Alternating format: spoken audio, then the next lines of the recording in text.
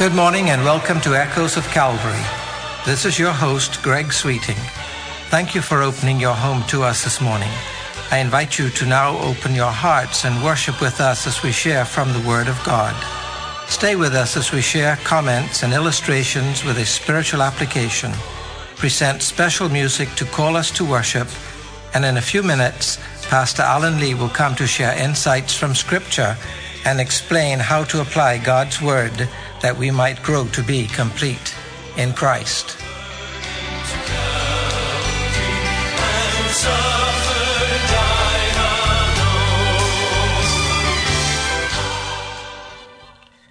In ancient Rome, there was a jurist by the name of Ulpian.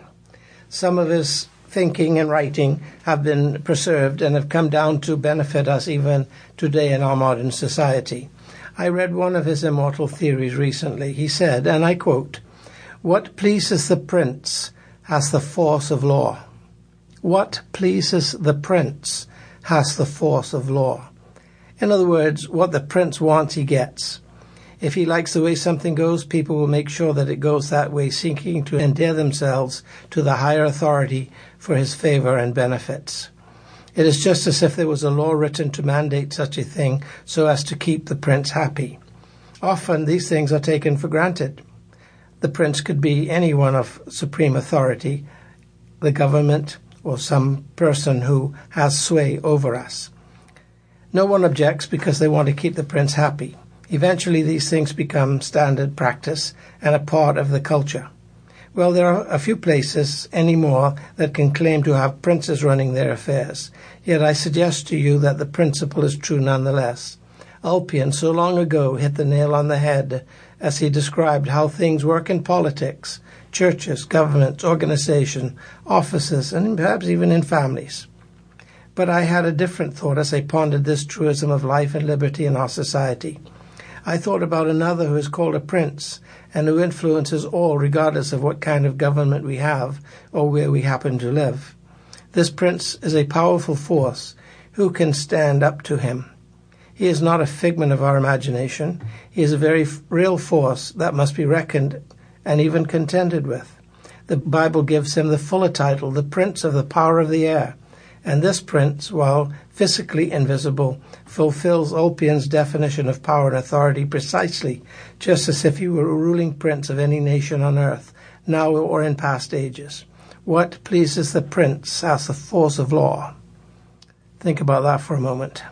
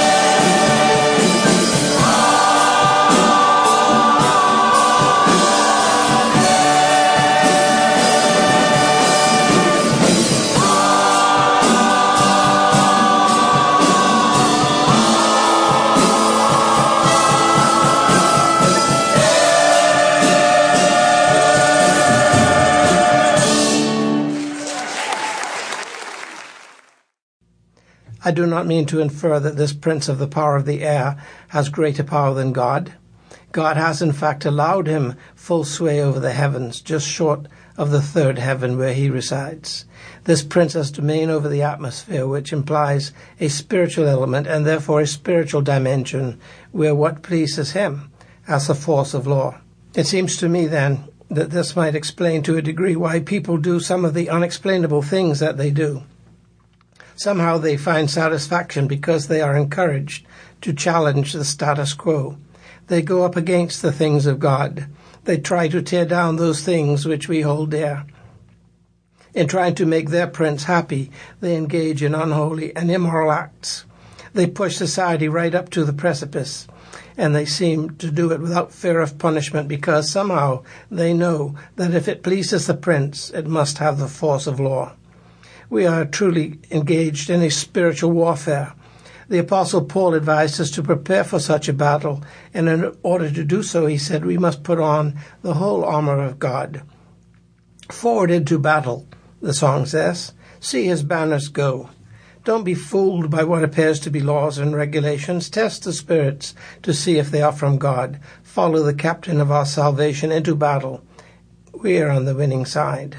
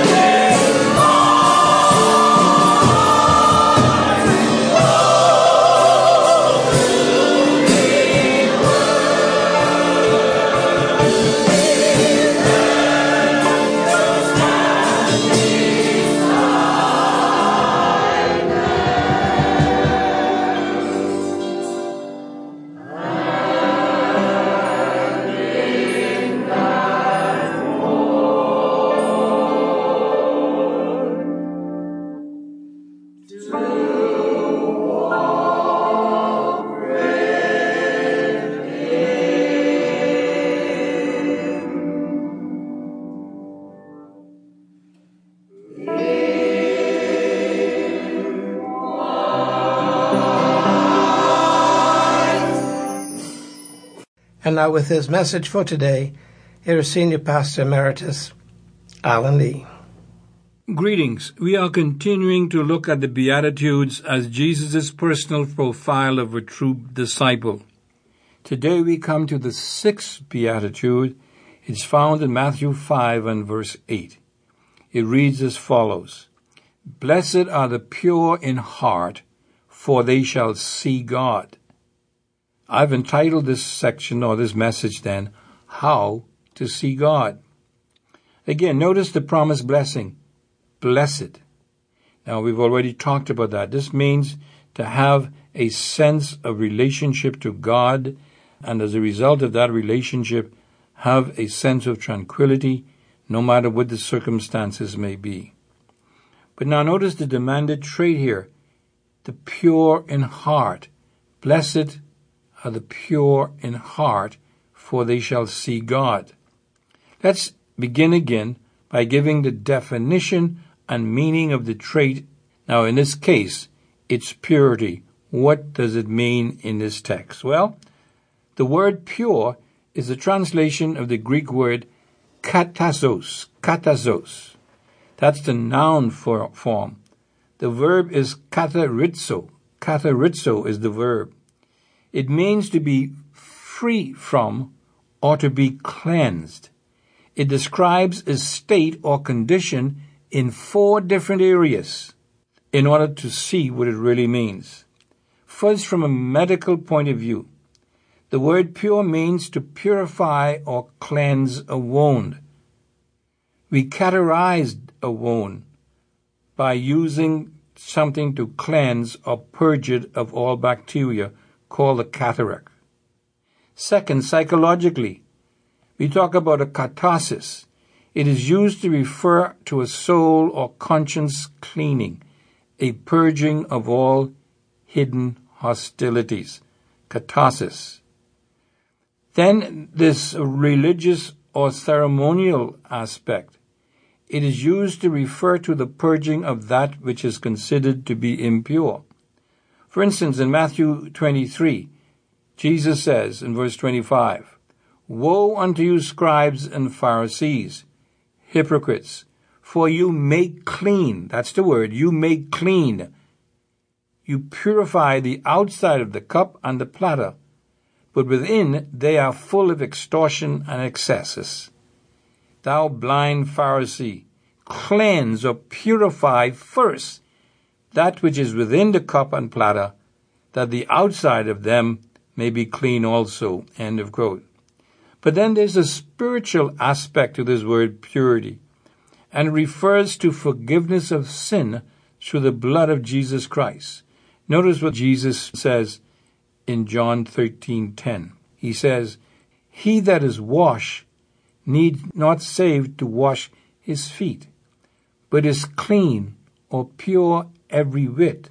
And you are clean or pure, but not all.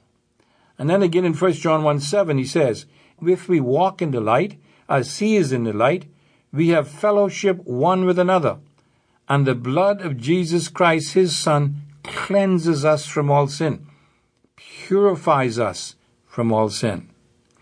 But now there's a second meaning or connotation to the word purity as well, and that is it means unmixed, unadulterated, or unalloyed, meaning to be free from any foreign substance or element.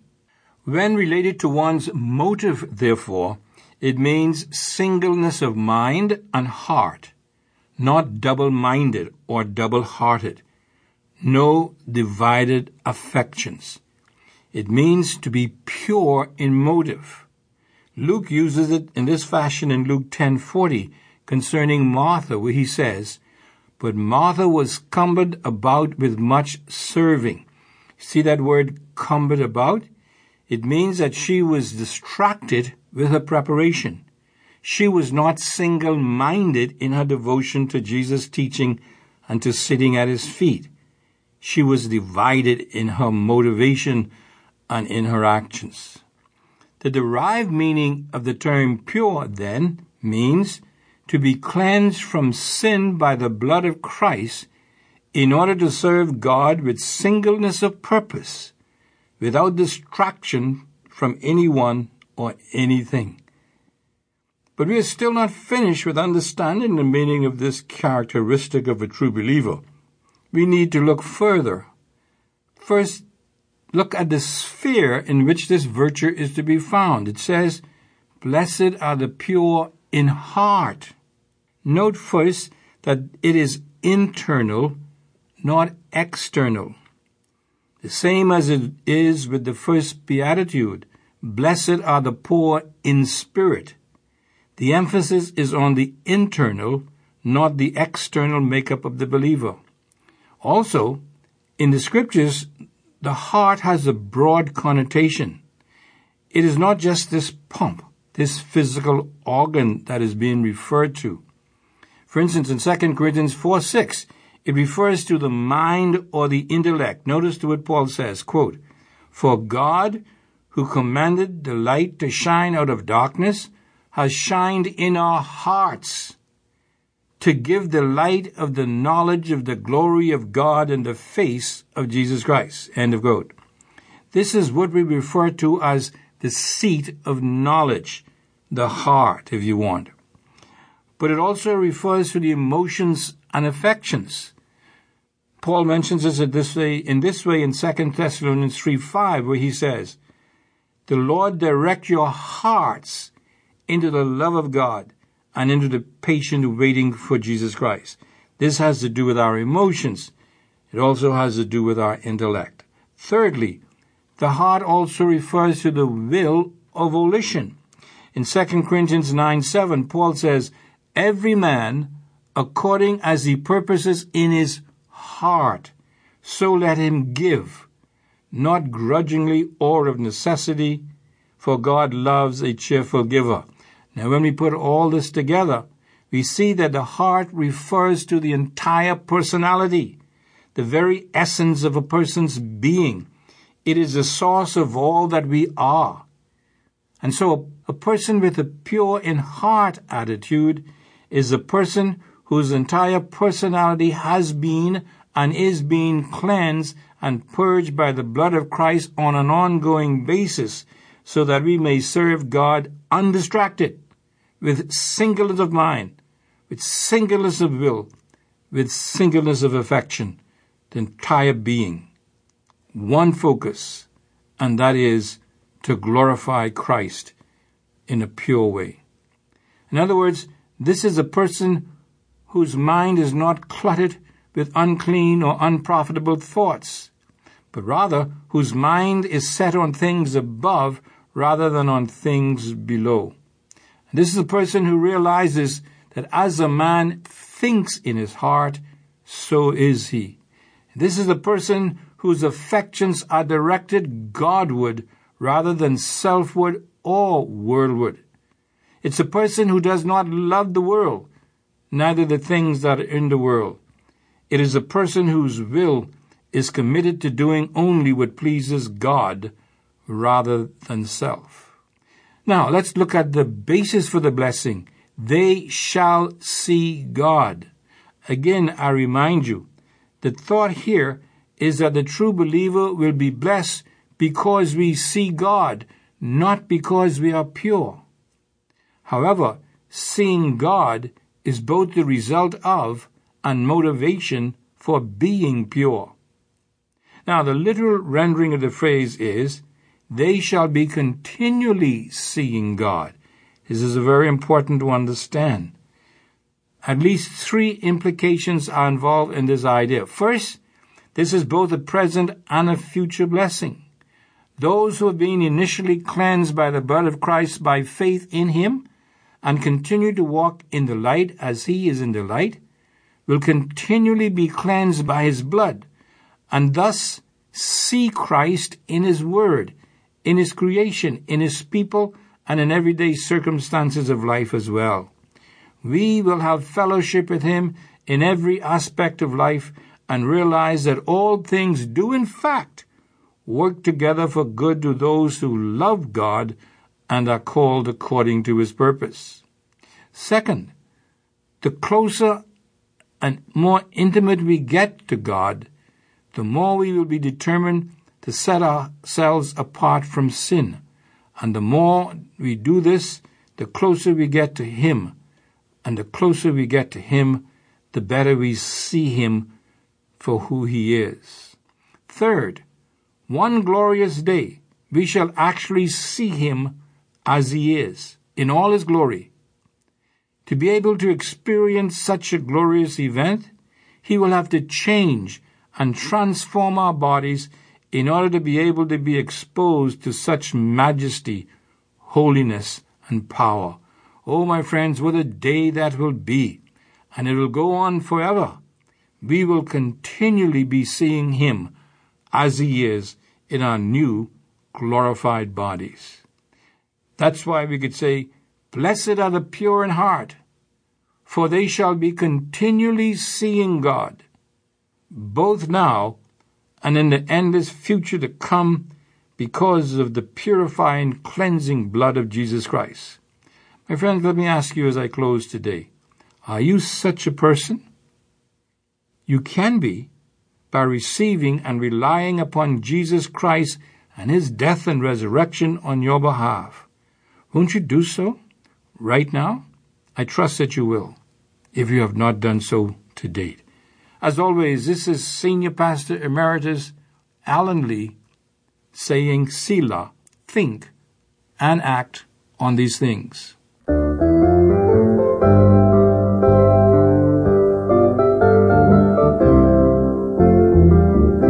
It could happen in a moment, in the twinkling of an eye. It could happen in a moment. He could break the eastern sky. Though our hearts will feel unworthy, yet how happy we will be when the Savior comes from heaven, when His blessed face we see. You have been listening to Echoes of Calvary, a radio ministry of Calvary Bible Church in Nassau, Bahamas. Our morning worship service begins this morning at 11 o'clock in the sanctuary located on Collins Avenue. We extend an invitation to you to join us on these occasions. If you would like to contact the church or Pastor Lee, address your letters to Echoes of Calvary, Post Office Box N1684, Nassau, Bahamas. And so we come to an end of this broadcast. I invite you to think about the message this morning. Consider the one who is our Savior and Lord. Grow to be complete in Him. And remember, as echoes from Calvary stir in your heart, keep listening for that shout, Maranatha, the Lord is coming soon. Therefore evermore to stay. Hold the fort a little longer in your struggle over sin. Trust the great commander's promise. He will surely come again.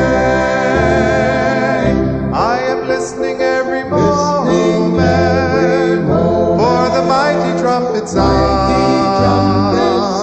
What a time we'll have together when the saints shall leave the ground, and our toiling will be over, all our sorrow and its pain. It could happen in a moment. Jesus Christ could come again. I am listening every moment for the mighty trumpet sound. What a time we'll have together when the saints shall leave the ground, and our toiling will be over, all our sorrow and its pain.